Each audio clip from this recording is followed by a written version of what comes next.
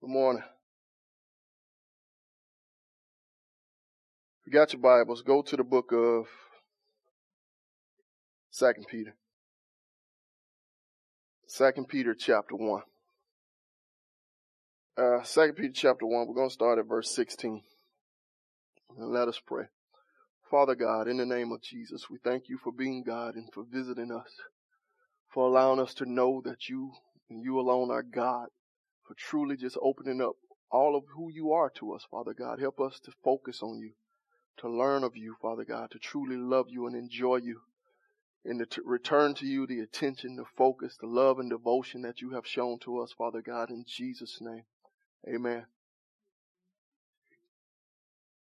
2 Peter chapter 1. We looked at this last week, and we're going to just repeat back through it as a continuation. We're talking about the fact that the Holy Spirit gives inspiration and he gives revelation. The inspiration that he gave was the inspiration of the scriptures. God wrote a book, and he put down to us all his thoughts, all his desires, and the things that he truly wanted from us. God wrote a book. And it is my goal today to try to encourage us to pursue and seek God through this book.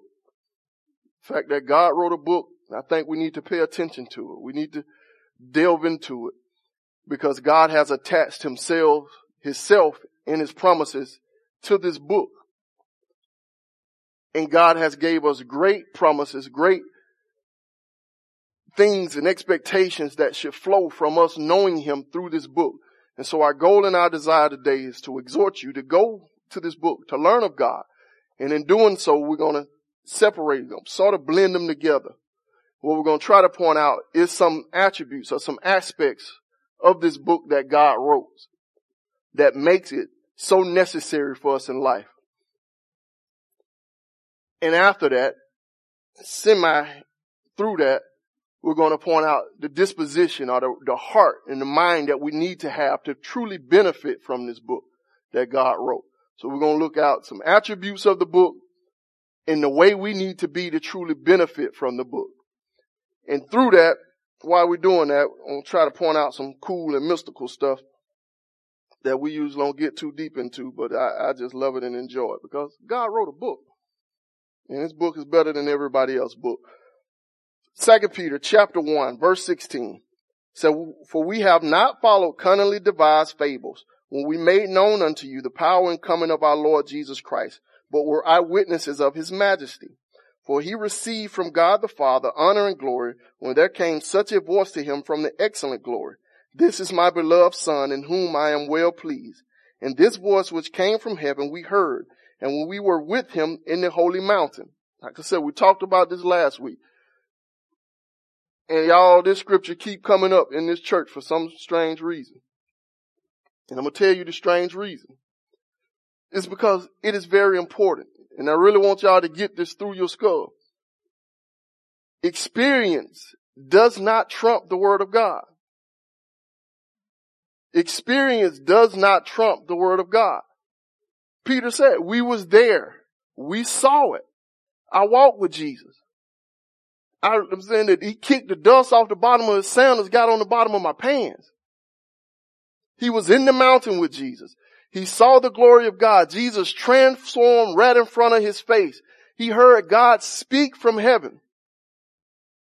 This is the type of experience that he had. But he begins to continue in verse 19, said we have also a more sure word of prophecy. So more sure than hearing God speak from heaven, than seeing Jesus transformed in front of your face, is this word of prophecy that the Holy Spirit gave to these men of old. And the thing we want to point out in this is that this word is more sure. That word sure is firm, established, a foundational thing. So that's the first attribute we're going to focus on. The word of God is a foundational, it's sure, it's established, it's unmovable. And it's more sure than our own experience. Now let's think about this for a sec. We've been living, we got some people in here talking about how old they were. And when they done lived a full 22 years. Long life. I'm like, golly. Like you were born a little bit before my master.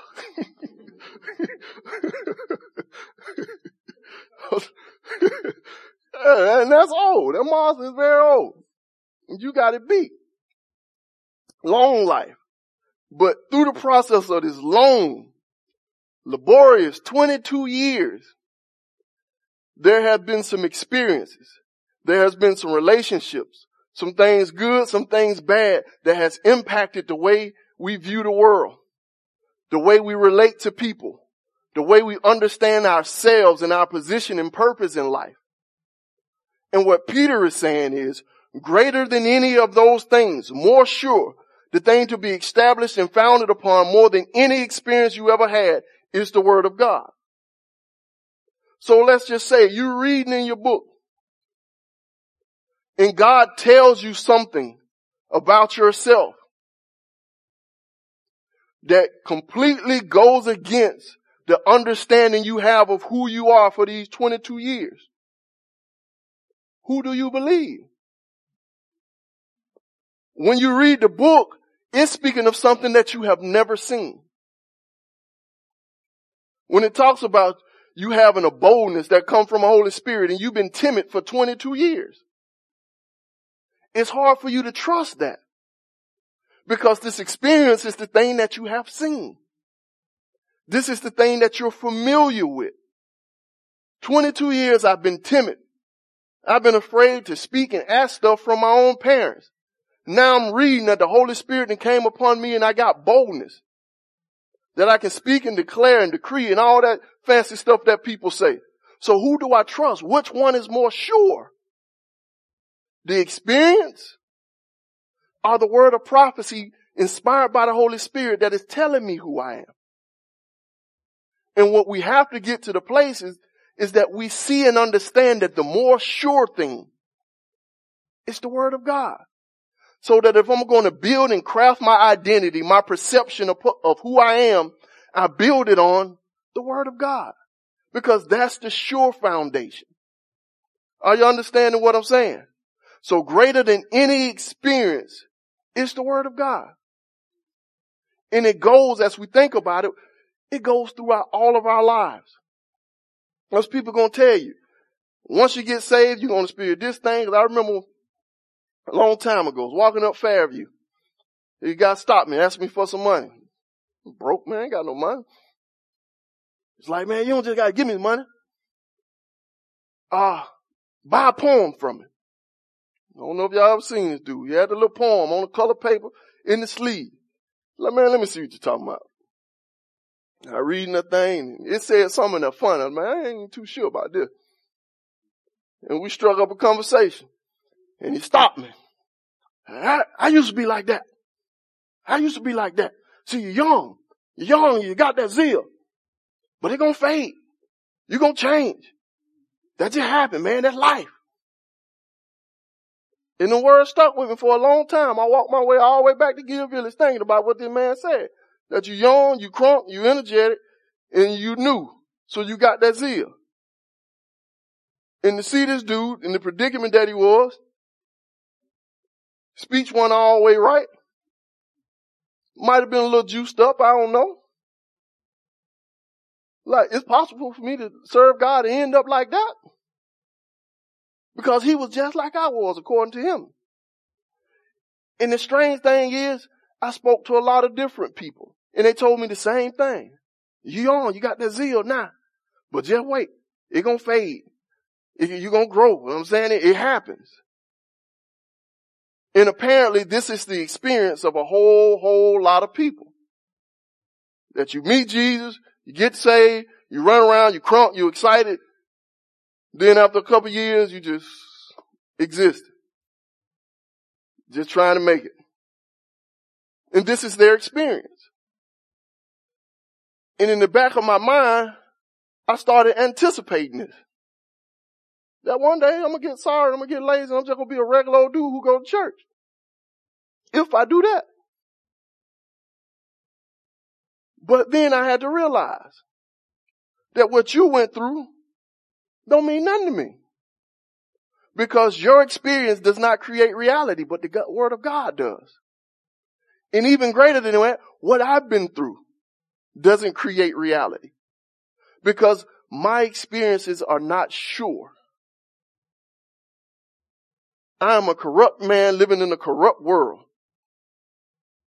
So the end results of my life as a corrupt man living in a corrupt world will be corruption. And the only pure thing, the only sure thing is the Word of God. So that's what we build our lives on. So anytime my experience does not match up to the Word of God, which one do we trust? God's Word. Because it is the more sure thing. Are y'all with me? So the Word of God is sure. Go to John 17. John 17, start reading at verse 1. Said, these words spake Jesus and lifted up his eyes to heaven and said, Father, the hour is come, glorify thy Son, that thy Son also may glorify thee. And thou hast given him power over all flesh, that he should give eternal life to as many as thou hast given him. This is Jesus praying, what Jay just referred to. Said the hour is come. So now is the time that we've been waiting for. Time for your feature presentation.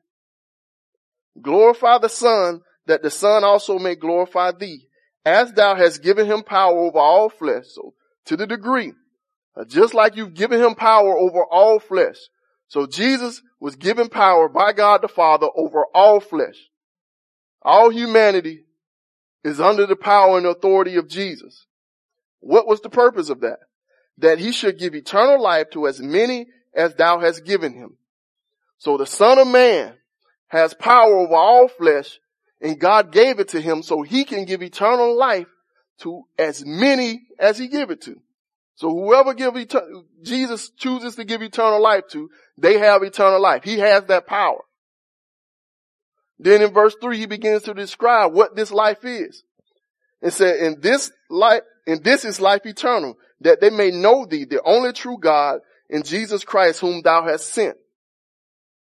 So Jesus came to give eternal life. And this is eternal life, the knowledge of God. So Jesus came to give the knowledge of God. So the thing that Jesus set forth to do is pour forth the knowledge of God. So we can read verse 2 this way. It says, thou hast given him power over all flesh, that he should give the knowledge of God to as many as thou hast given him. So everybody who comes to Jesus, Jesus came to pour forth the knowledge of God.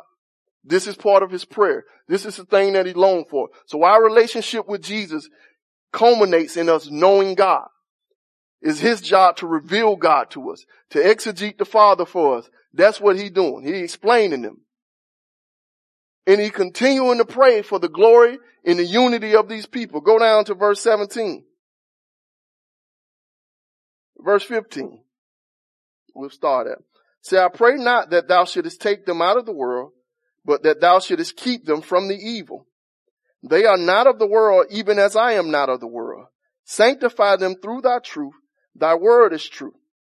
So he's saying, praying that you shouldest take them out of not take them out of the world, but that thou shouldest keep them from the evil one. So these ones, who Jesus has given the knowledge of God to, he said they remain in the world. That's where we are, in this world, this corrupt world. And his prayer is not that God take us out of the world, but that he should keep us from the evil one. So he wants there to be a separation and a distinction. For us to live in this world, to not be of this world, but be protected from the evil one that runs and rules this world. Y'all see the picture? We're in this world, but we're hedged off. There's a protection. This is what Jesus is praying for God to keep us from the evil one. Are y'all understanding that? But watch the flow of his thought. They are not of the world, even as I am not of the world. Sanctify them through thy truth. Thy word is true.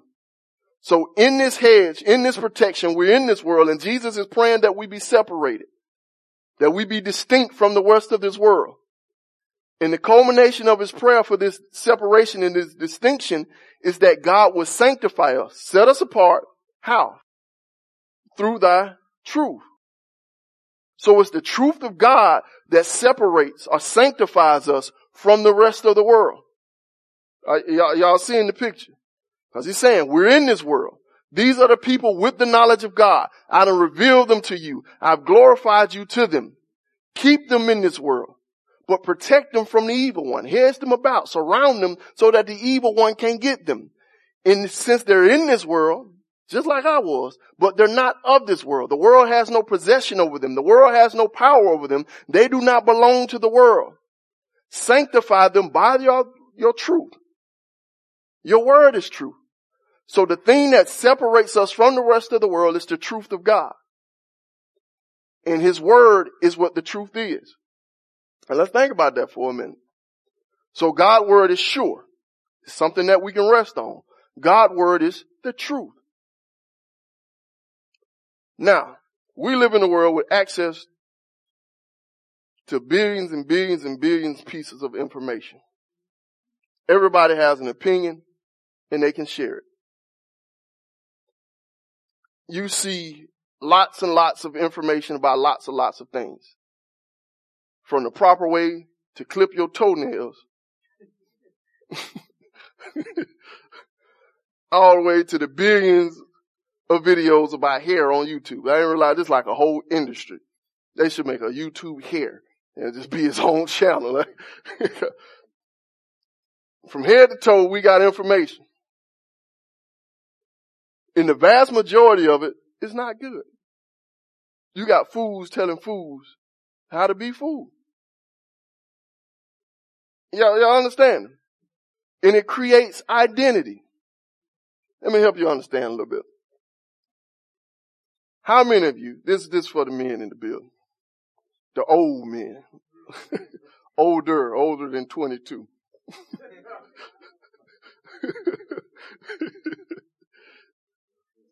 How many of you, because I know the women ain't foolish enough to do this stuff, you played a sport, or some of you were fighters, and before you got to it, you had like your tape that you went to. You put your tape in and it crafted your whole mindset. Like I knew people that will fight, and before they fight, some of them depend on how they got down. Like when Boys in the Hood came out, and the Boys in the Hood soundtrack was the thing pumping, they put that thing on and they be ready. Transform, whole mind, whole face change. Now it's serious business. Just the whole demeanor change just because they put that Boys in the Hood soundtrack on. And they get the picture in their mind of when they were going to avenge Ricky death. You know what I'm saying? They get that thing and now they worked up. They ready. Because just that image itself has crafted an identity that you tap into. For my basketball players, I'm saying you got your tape, you get your hype music on, you got your game tape.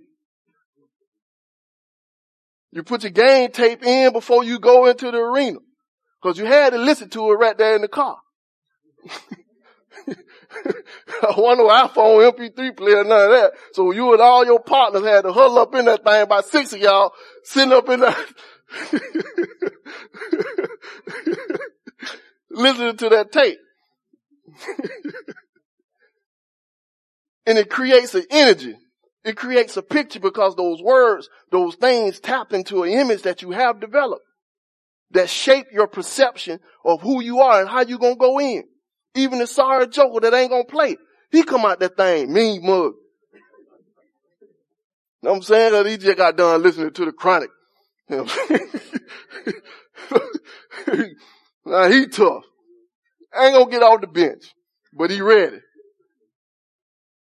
Anybody else ever done something like that? All right, I just want to make sure I wasn't the only crazy one. But there's a shaping that takes place through the words, through the culture, in the image that is attached to those things.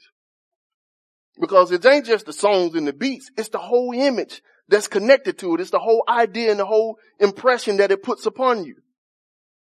So it begins to shape how you walk, how you think, how you perceive yourself to be. Are you understanding what I'm saying? Because words has that power and that ability and the things that we receive and the things that we accept as true has the power to shape us. And what Jesus is saying that is that we must be sanctified, set apart, cut off from the rest of this world, protected from the evil one by his word. Because his word is truth. So if ever we are conflicted about who we are, about how we're supposed to live, about what it is that true life is, our default setting must be to know and to understand that God's word is true. So if ever you hear a headline that rattles your thought and your understanding, that about how to raise your kids, about how it is that you're supposed to love your husband, so on and so forth. We filter everything through the word of God because God's word is the only thing that is true. Man's wisdom can come up with some good stuff, but it ain't truth. The standard of truth is God and his word. Are y'all understanding what I'm saying? And it is as we accept this truth that we are sanctified, that we are set apart, that makes us stand out as strange and peculiar people in the midst of this crooked and perverse world. Just like, let me give you a small example. Now, this is what the Bible tells us, that we have a heavenly Father that will never leave us, that will forsake us, that will provide all our needs according to his riches and his glory. Y'all believe that? The Bible says that. That's true. You're never alone, and all your needs will be provided by your heavenly Father according to his riches and his glory. And they are so vast that they are eternal. His riches and his glory are. So you have access to eternal resources, so you will never be without. You will never lack any necessary thing.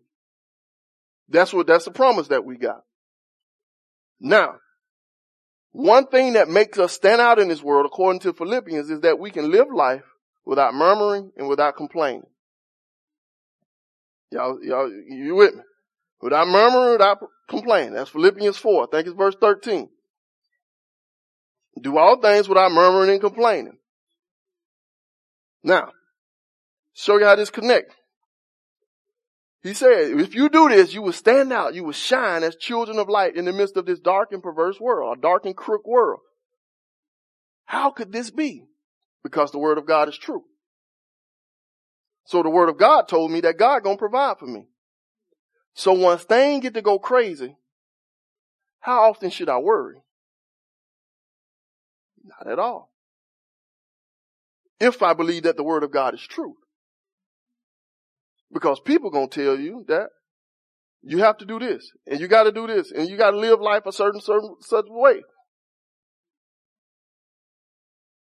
But we don't accept that because we know that the word of God is true. So when we get in those crunch times, when we get in those pinch times, if we believe the word of God is true, we can live a life without murmuring, without complaining, and we can obey one of the most repeated commands in the gospel.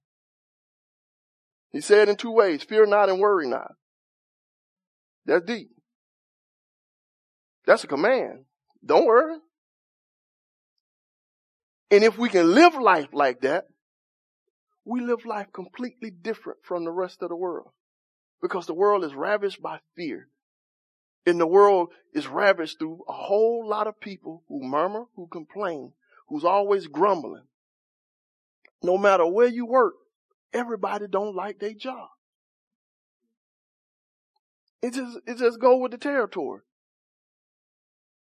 Everybody got something bad to say. Because that's the world we live in. That's just the nature of the beast. But we has a promise from the Father that he gonna guide us, he gonna lead us, he gonna provide us, he give us peace, contentment, and joy, and all that type of stuff, no matter where we're planted on this planet. So we have the possibility, if we believe that, to be in the midst of a crazy job that everybody else don't like, murmur and complain about, and still be joyous. Even if it's a job that don't, quote unquote, make you happy. Whatever that means. You can do that. But the foundation of your ability to do that is if you believe that the word of God is true.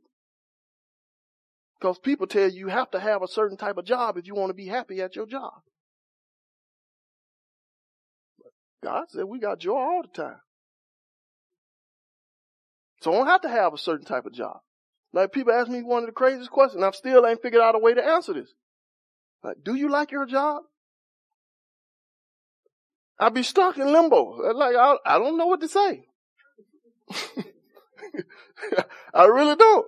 I think one of my kids asked me that the other day. Like, do you like your job?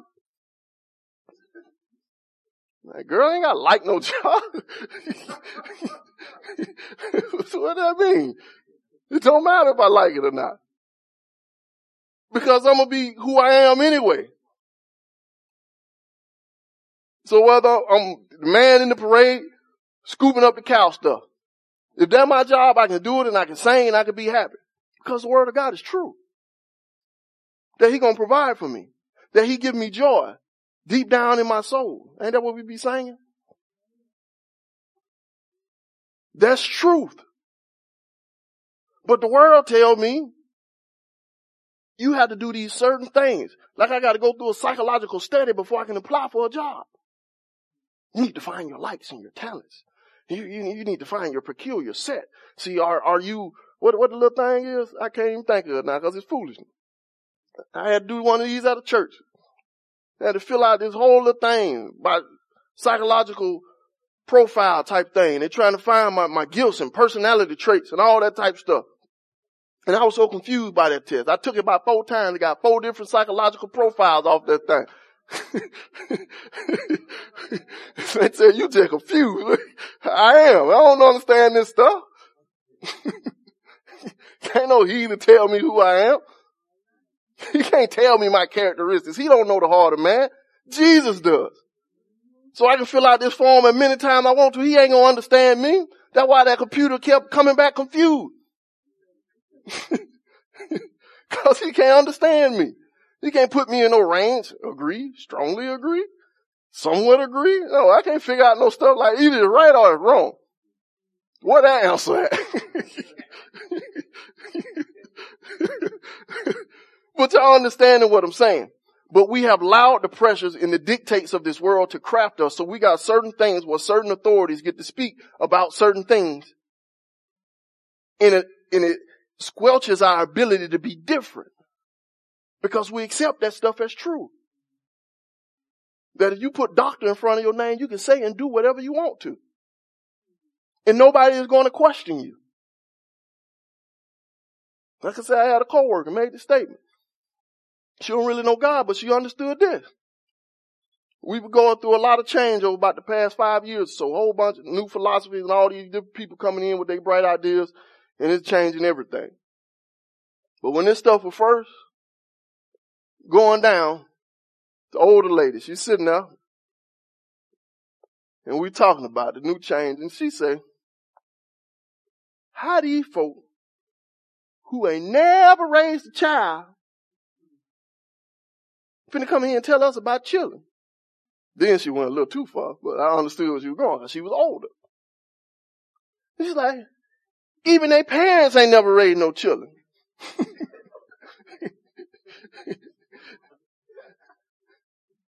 Cause they had a mammy.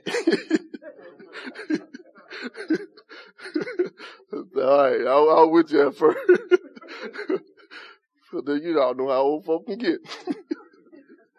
But her idea was, and she was right on, that these people has the authority to change and speak power over across the whole state of Alabama because they got some dots and dashes behind their name.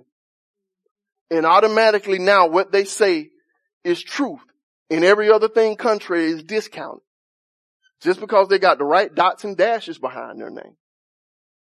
And they can tell you about this evidence-based research that we have done. So you did some evidence-based research in Venezuela to teach me how to raise a child from Utah, Alabama. I don't think your study correlates. But it's truth because they said it. And we allow ourselves to be shaped by that. that certain authorities are not to be questioned. But I'm here to tell you that the only authority that cannot be questioned is the authority of the word of God. Go to Matthew chapter 19. God's word is sure. God's word is the truth. And God's word is what I just said. It's the only authority. Matthew chapter 19. We'll start at verse 1. It said, it came to pass that when Jesus had finished these sayings, he departed from Galilee and came into the coast of Judea beyond Jordan. And great multitudes followed him, and he healed them there. The Pharisees also came unto him, tempting him, saying unto him, is it lawful for a man to put away his wife for every cause? And he answered and said unto them, have you not read that he which made them at the beginning made them male and female? And for this cause shall a man leave father and mother, and shall cleave to his wife, and they twain shall be one flesh. Wherefore they are no more twain, but one flesh. What therefore God hath joined together, let no man put asunder. Now, this is a heavy little chapter here as it continue to go. But I want you to notice what happened there. Jesus doing his thing, he healing people, showing his great power and his authority over bodies, over sickness and disease. Pharisees come to question Jesus about what is lawful, what is right, what is acceptable to be done. And immediately Jesus goes to answer their question with what? Have you not read? So in the mind of Jesus, the things that settle disputes about what is lawful, about what is right, is what is written. That's how he debated the whole rest of the time. Have you not read? So the only way to answer this question is to understand what God has written. Are y'all understanding what I'm saying? God's word is the final authority. And it is the thing that we go to lastly and above all. It's the word of God. Because it is sure and it is true, which gives it its ultimate authority. Because God spoke it. So they debating. They were ready for a debate. And Jesus like, y'all need to read your Bible. And begin to give a Bible study lesson on Genesis to answer that question. Are y'all with me? So next time you and your wife arguing and she wrong for the first time, you can say, have you not read?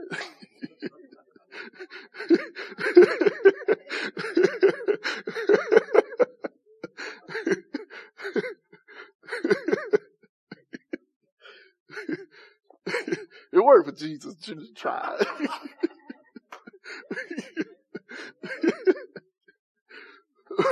But my point is that the word of God is the final authority.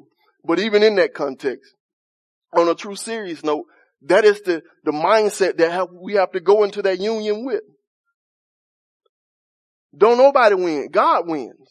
So when we have a dispute, let's go to the book. Let's talk about it. Why do you believe this way? Why do you think this way?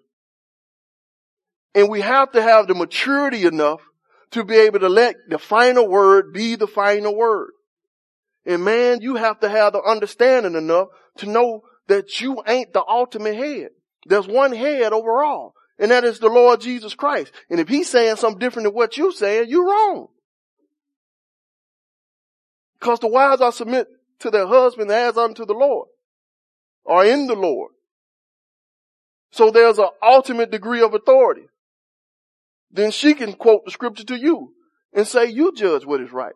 Are we to obey man rather than God? Yes, sir. But the idea that we go into is that the word of God is the ultimate authority. We don't use experience. We don't use secular culture. We don't use our own feelings and opinions. God's word is what determines what is real, what is right. Are we understanding what we're saying? So when the apostle J, in all his apostleship, if he say something wrong according to the Bible, you can say, hey brother, you don't know what you're talking about. And he should say, well, show me. Now, if he respond to you, do not touch the anointed of God. Leave.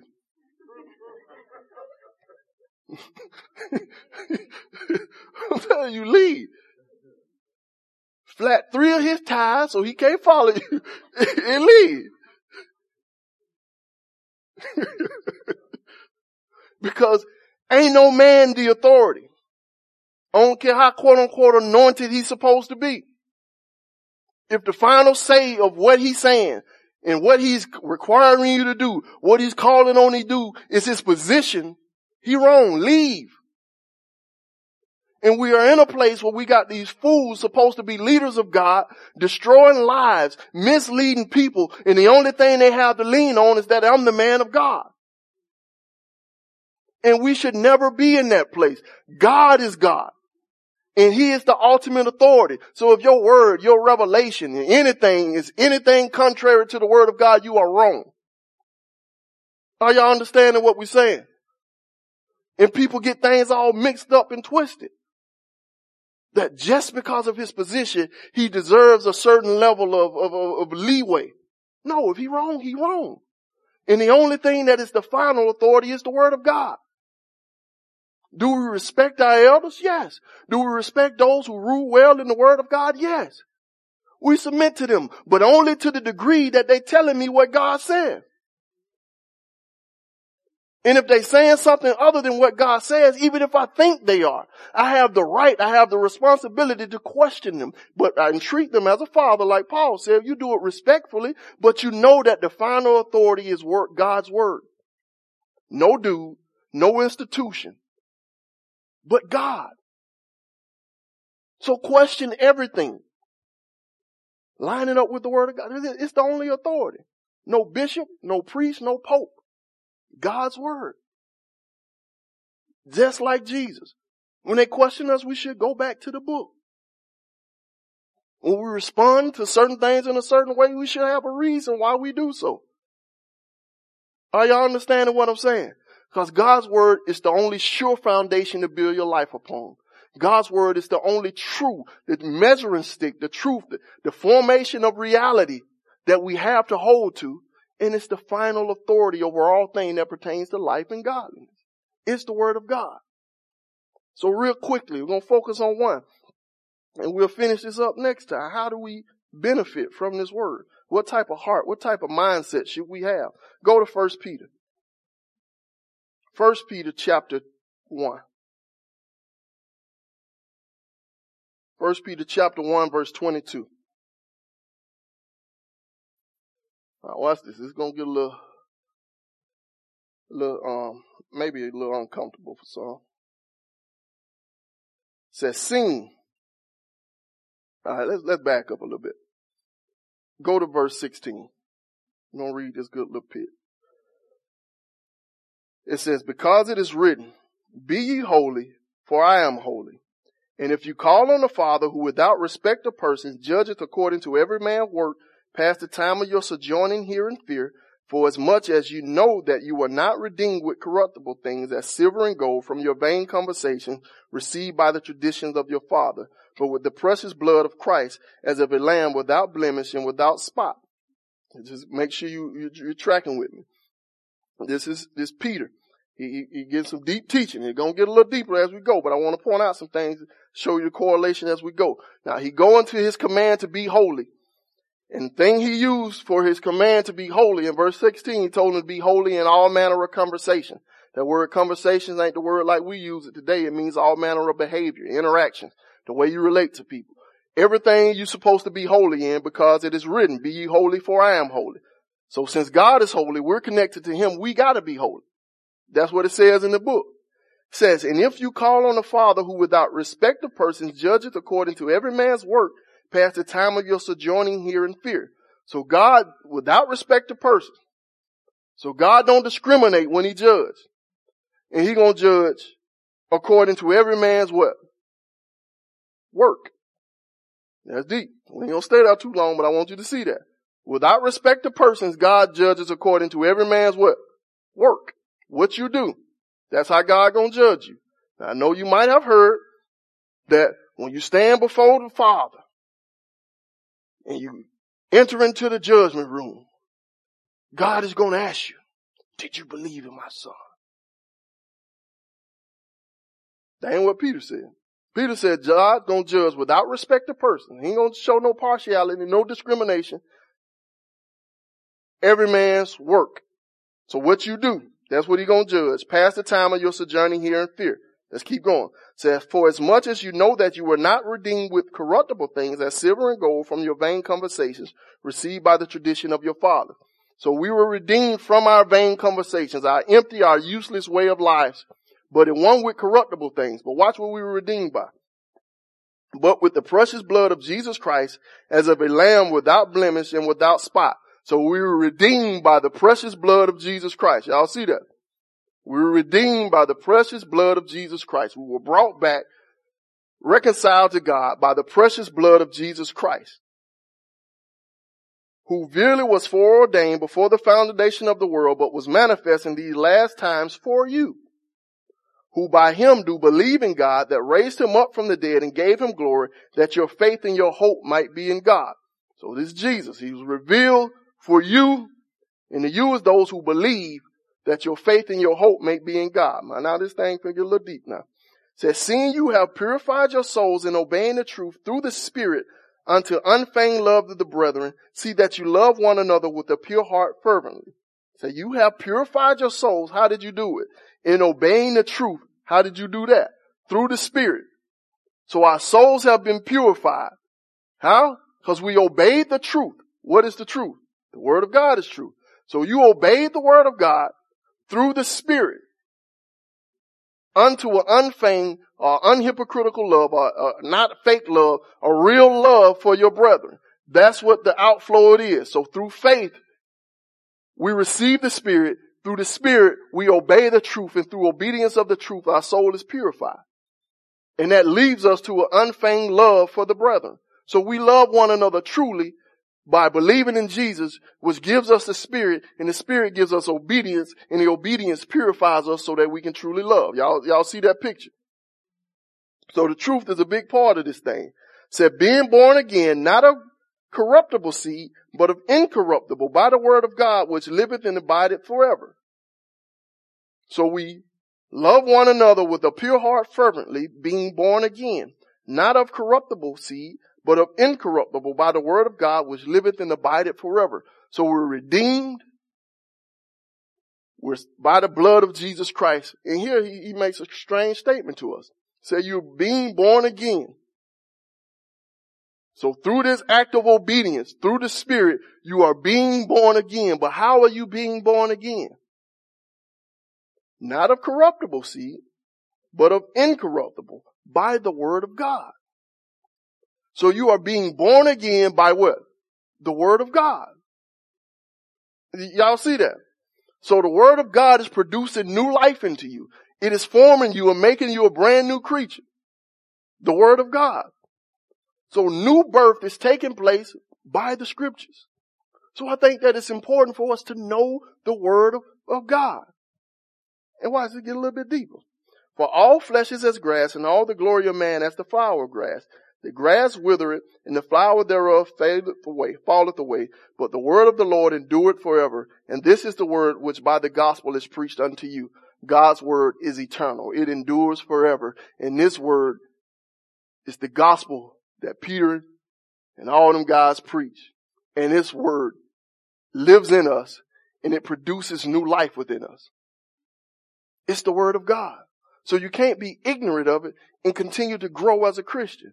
That's why we continue to read. Watch this. Chapter 2 said, wherefore, because of all the stuff I'm saying, for these reasons, laying aside all malice and all guile and hypocrisies and envies and evil speaking.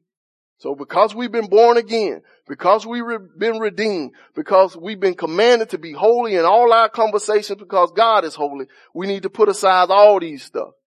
All malice, that's just badness. You put it aside. All guile, that's deceit. You lay it aside. Hypocrisies, being phony, fake, acting like you're something that you're really not. Envyings and evil speaking. So you lay all this stuff aside. Now watch this. You notice what he said. Laying it aside. You got a water bottle right there. Lay it to the side. You just laid it down just like that. Just like that. Lay it to the other side. So you sit it. You ain't lay it. You don't know how to listen. Just like that. And according to Peter, since we've been redeemed, since we're called to be holy in all our manner of conversation, since we're being born again by the word of God, through the Spirit of God, that's how we're supposed to do lying, evil speaking, envyings, all that stuff. Just lay it aside. Just like that. You can take it. Just lay it aside. Just do it like that. Lay it aside. Lay it aside. Don't set it aside. You might pick it back up later. If you get on the ground and dirty, all germaphobes and all that stuff, so you ain't gonna pick it back up. Now, if you're children, you gotta throw it out, because they pick up everything. But you just lay it aside. Now, he put this in conjunction with verse 2. As newborn babes, desire the sincere milk of the word, that you may grow thereby, if so be you have tasted that the Lord is gracious. So in the process of laying it aside, while you laying this aside, as newborn babes, desire the sincere milk of the word of God, that you may grow thereby. Now this is a strange thing that Peter is telling us to do. And y'all don't even realize how strange it is. Because he's commanding you to want something. That don't work. That just does not work. How can he command you to want something? He said, as newborn babes desire the sincere milk, where he's telling you to desire it. And that word desire, it means to crave for, to long for, to pursue after. So just like sometimes you just have, like what the folks say, a hankering for chocolate or ice cream. He's saying that you can use that same word. As newborn babes crave the word of God. But how in the world is he going to tell me to want something? Because wanting and desire is something you can't control.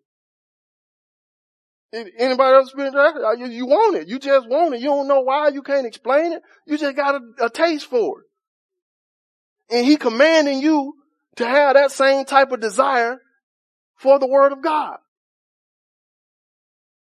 And that gets us a little bit in trouble if we truly think about this. Because how he going to command me to want? He can say, as newborn babes, pursue the word of God. See, we can understand that a little better. I got to go. Whether I feel like it or I don't feel like it, I got to go after it. But he didn't say that. He said, crave it, desire it, long for it. So how can you obey a command that's dictated on something that you cannot control? But he paints the picture. It thing get real deep. Because he said you're supposed to do it as newborn babes. And that newborn babes is firstborn or just born. The thing not yet seen before baby. And the amazing thing about newborn babes is they desire to eat almost immediately after they take in their first breath on their own. You just smacking. They come out smacking all that blood and everything down there. Smacking their lips like, oh, you don't know that nasty? But it's innate in who they are. Are y'all understanding what I'm saying?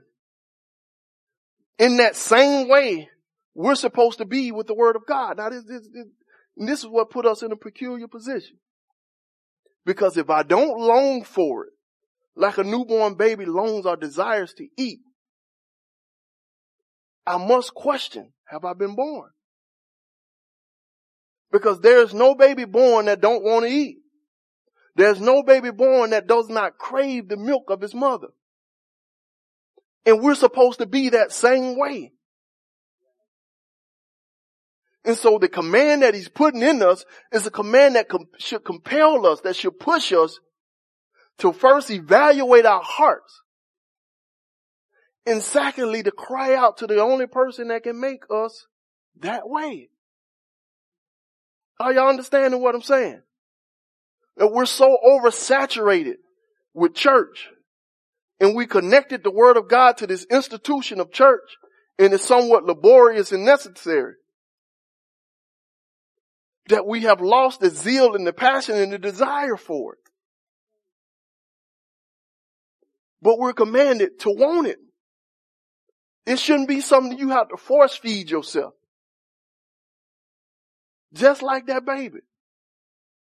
Can't even latch on. Mama heard he trying to get it. And anything that looked like it may possibly feed him, he go after it. Daddy pick him up. He latching on to his shirt. Well, that's all he want to do. Sleep or eat. So if you wake me up, you're time to feed me. That's a newborn baby. And that's how we supposed to be. Are y'all understanding what I'm saying? Job chapter 23 verse 12. Job made this crazy statement. He said, I have esteemed your word above my necessary food. That's deep. So I lift up the word so high that it's more important to me than my necessary food. The stuff I need to live. Go to Psalms 119. Put your eyes on this.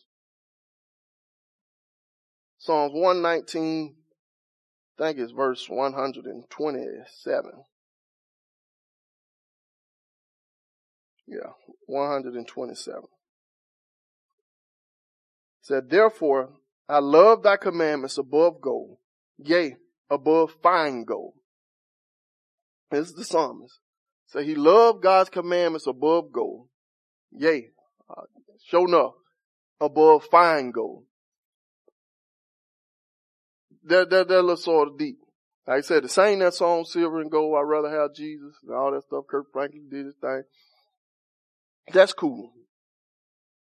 And most of us, how many of y'all heard sung that song before? Just let me see. Whoever sung it. Alright, here's a couple of y'all. Then sung it. Silver. Y'all done did it. And you close your eye like you really mean and all that good old stuff. You'd rather have Jesus than silver and gold. That's deep. And most of the time when we say that, we're talking about this mystical, spooky idea of me and Jesus in this somewhat undefined relationship.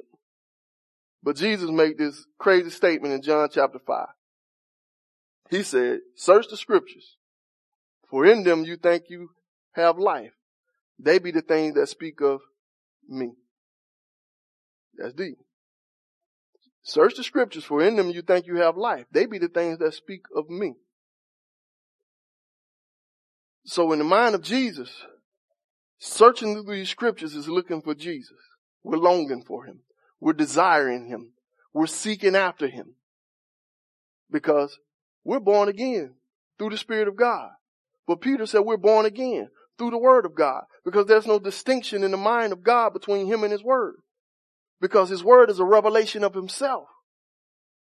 So if we truly rather have Jesus than silver and gold, we rather get in his book than have silver and gold. We rather say like Job that I esteem your word above my necessary food.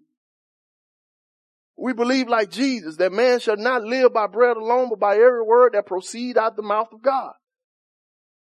That's a longing. That's a desire that we're commanded to have. Are y'all with me? We need to be able to repeat some of the stuff. Like read Psalms 119. Read the whole thing. And look at the cool stuff he say. The whole thing is about the word of God and his love for his precepts. And he talked about the whole thing. And he said a whole bunch of cool stuff. About him hiding the word. About him loving the word. Him esteeming it. Him longing for it. And this is the type of people we're supposed to be. But once again, I ask the question, how can God command us to want something?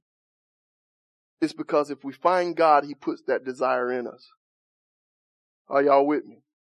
So let's be the people of the book. Let's be people who long for God, who truly desires the word of God, that we may grow. Because how many of y'all want to grow? Everybody want to grow. Everybody want to be a mature Christian, whatever that means. We all want to be that. So that means everybody want to get in this book. That's what that means. Because he gave you a command and a promise. Desire it that you may grow. So the reason you desire is you grow by it. So if you want to grow, you got to get the desire. But you say, I ain't got the desire. Who the only person that can give it to you? God, the one who wrote the book. Just like he the only one that can make you love like you're supposed to love, he the only one that can make you long like you're supposed to long. And if we seek God, he reveals himself.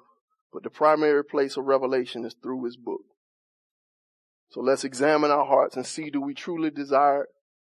Or it's just a cool thing we got to do every now and then because we're Christians. Anybody got any questions? How does a desire for the actual written scriptures themselves connect with the verses that talk about him writing the law on your heart? And so a person seeking after, hearing from Holy Spirit directly, or seeking Holy Spirit outside of, I'll say outside of for now, outside of digging into the scriptures. Like, what would you say to that person? So make sure I understand your question. So should a person seek, or is it, make sure. Let me rephrase it. Yeah. So some folk will seek after a deeper, exclusive relationship with Holy Spirit, exalting that relationship above spending time studying, digging into the scriptures, and maybe even they might separate those things. They may think of them differently. What would you say to that? Okay. Now I understand. First off,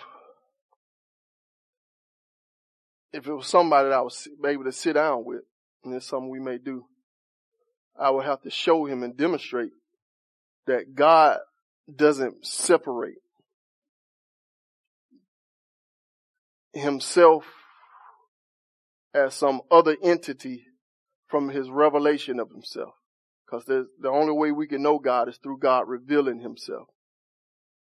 And what he has demonstrated is that he's given us promise. We looked at it last week in Corinthians where it talks about that as we behold him through the scriptures, and that was talking about the Old Testament scriptures, we're transformed to that same image from glory to glory. So all the promises connected to being like God and drawing close to God is connected to the revelation of who God is contained in the scriptures. Even when Acts 17, when Paul was preaching, the Bereans was esteemed as being more noble than all the rest of them. Why were they more noble? Because they said they searched the scriptures daily to see whether the things that he told them were so.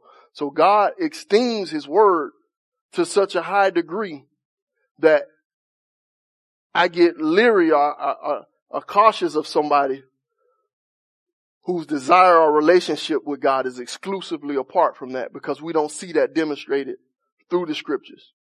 That we're always pushed back to the word of God. We're always pushed to his commandments. We're always pushed to his law. One of the first things Jesus did after he resurrected and sat down with his disciples was have Bible study. He took them from Moses through the prophets to show them everything concerning himself. Like at this time, if it was a time to really push them and say, now y'all go forth, the Spirit gonna come and you just do what you do, I'm gonna be there with you, that was the time to do it. But instead, he sat them down and had Bible study. Started at Moses, went all the way through Malachi to show them the things concerning himself. So it seems to be an import or importance for us to know God through the scriptures. And we have that same thing in the life of Jesus. Jesus had direct revelation with God. He had direct connection to God. Matter of fact, he was God. But when he dealt with life, he always went back to the book. Even in his time of temptation, he quoted scripture. He could have used some great power to rebuke the devil and did some magical exorcism and incantation to get rid of that devil. He just starts quoting the Bible. Like, Jesus, man, you boring, dude. Like, you pluck a piece of hair and throw it at him. Like, boom, show the power of God. But there's a connection between the word of God in his scriptures. Because people look at the paper, that's the dead thing. We want the Rhema word of God. Maybe we'll do that too. I forgot most of y'all come from charismatic church. So we can go through the difference between Rhema and Logos and see if there's that deep difference that we were taught in church. Short answer is not. Go ahead. Like, we know a bunch of people that read the Bible. Like, we know that's a thing. Like, people read the Bible. But, like, it doesn't translate a lot of the times into, like, lifestyle change or even thinking differently. But they don't believe in Holy Spirit indwelling either. So is it that the two are supposed to intertwine? Like, when you talk about seeking the word, right, the Bible, reading the scripture, like, can you even understand it apart from the Holy Spirit? No. Like I said, 2 Corinthians tells us that the Bible is spiritually discerned. The natural man cannot discern the things of God. But we have the mind of Christ through his Spirit. And the other one we talked about where it says that where the Spirit of God is, there's liberty. So the Spirit of God gives us that liberation. It sets us free from the blinders and the blockers that keep us from understanding and knowing the Word of God. But there are some hindrances that we're going to talk about probably next week that crushes people from truly benefiting from the Word of God. Because you do know them people that just read the Bible and they read and like you still a heathen. But there are some things that crush that. And there's some ways we're supposed to be when we go to the Word that maximize our ability to benefit from the Word. And that's why this is the first one, that we have to desire it, just like a newborn baby. A lot of people do it out of obligation. A lot of people do it out of curiosity. But we need to go for it out of a longing to know God. And that's what compels us to go to it. But finally, it's the anointing that we receive that teaches us all things, that gives us understanding of the Word of God. So you can't understand it if you don't got no Spirit. So people who don't believe in being indwelt with the Spirit are people who cannot benefit from the Bible. It's just a dead book. Go ahead. Okay. Yes. Got that grown man voice. I hear a lot about once saved, you're always saved, and you can never lose your salvation. Is that true? This is one that comes up a whole lot. Like I said, it's one we can sit down another time and wrestle all the way through it to you, but I give you the short answer. Is that the Bible teaches a couple things. That one, salvation. Once you believe, you have eternal life. And that is the eternal life of the Father always living and always dwelling within you. And it also teaches that nobody can take you out of his hand. That you wouldn't. That he's the great shepherd. Nobody can take you out of his hand. But it also gives many warnings to the believers. It tells us that we don't follow after the same example, that we need to exhort one another, that we don't go after the same example of unbelief that the children of Israel went through. It tells us about the warning that when we turn from such a great salvation as this, all the judgments that don't come. So we have to hold both of those into the same level of esteem because they both are the Word of God. Now, when it comes to this once saved, always saved, or this idea of eternal security, it's a tricky question because it's a fake question. It's a question that you don't get from reading the Bible. Because if you read the Bible, it tells us a couple things about people who are saved. One, that they love people. Two, that they pursue holiness. And three, their hearts are completely devoted to God. These are people who are truly saved. They have repented of all their sins and gave everything to God. Now, when you talk about this once saved, always saved thing is, you get this category of people who have not repented, whose heart is not truly yielded to God, who don't truly love people with everything that they got. But they still get to be accepted as Christians. The Bible don't talk about such people. So to create a category and to have a whole theological construct that includes a group of people the Bible don't talk about is to create a whole nother Bible. Because the Bible don't talk about these people. Only things it tells us is that sinners must repent and that only the righteous shall enter the kingdom of heaven. So the way I process it in my mind, am I eternally secure? Yes, I am. I'm eternally secure by the Father. He gonna keep me. He gonna make sure that he preserve me, keep me blameless unto the day in the coming of Christ Jesus. That's his job. If I sin, I need to start over and pursue Jesus because he's my advocate with the Father, not anything else. So I don't rely on my baptism. I don't rely on my confession. I don't rely on repeating after a preacher. I rely on Jesus. That's all we got. Sinners need to repent. Sinners need to be turned. That if you find a brother in sin, you convert him. You take him back. You get him away from sin. So if by once saved, always saved, we mean, is it possible for me to be a sinner and still go to heaven? The Bible don't talk about that. If by once saved, always saved, we mean that it's possible for me to believe in Jesus and he keep me all the way into the day of redemption. Yes, that is true. Yeah, that makes a little sense to you. But if we got this category, sinners repent. So I don't care what you believe about once saved, always saved. You can't go to heaven if you're a sinner. Only the righteous shall enter the kingdom of God. And we can track that out another time, all the way step by step. But, all right. Any other questions? That's it. They all yours.